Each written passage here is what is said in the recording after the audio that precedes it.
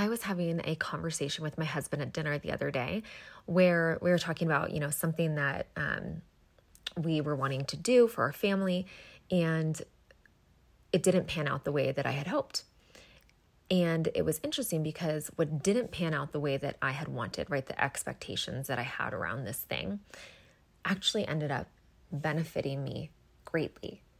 And I didn't realize that until after the fact. I always talk about how life happens for us, but in that moment, I was really feeling resistant to the fact that I wasn't getting this one thing that I wanted for our family.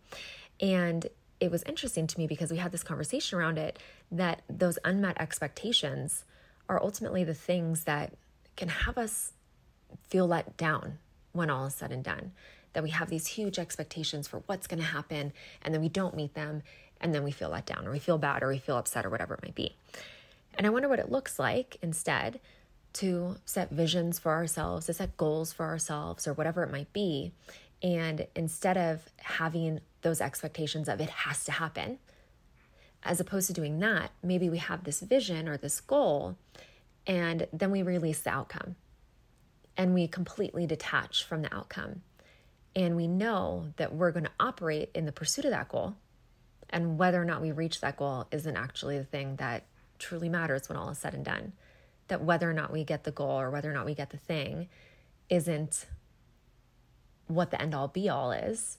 Instead, we can focus on the journey and focus on who we become in the pursuit of that goal, and focus on how we operate differently. And also how interesting it is to release expectations and to let go of desired outcomes, and to not feel pressure around attaining these things or getting these things that we want because we make them mean something about us, or we make them really important to our lives, when really, if you put it all into perspective, at the end of the day, what really actually matters.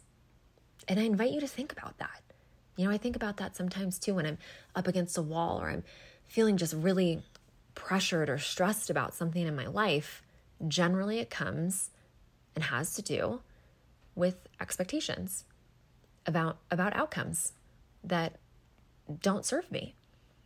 And when I take a step back and I look at it from my perspective, what really matters to me when all is said and done? My family, my health. That's pretty much it. If you really think about what's the core importance for you, what really, really matters. And so I invite you to let go of expectations and just live from a place of, I have these great goals, I'm going to go after them, and what will be, will be. Because at the end of the day, whatever happens is going to serve me greatest when all is said and done.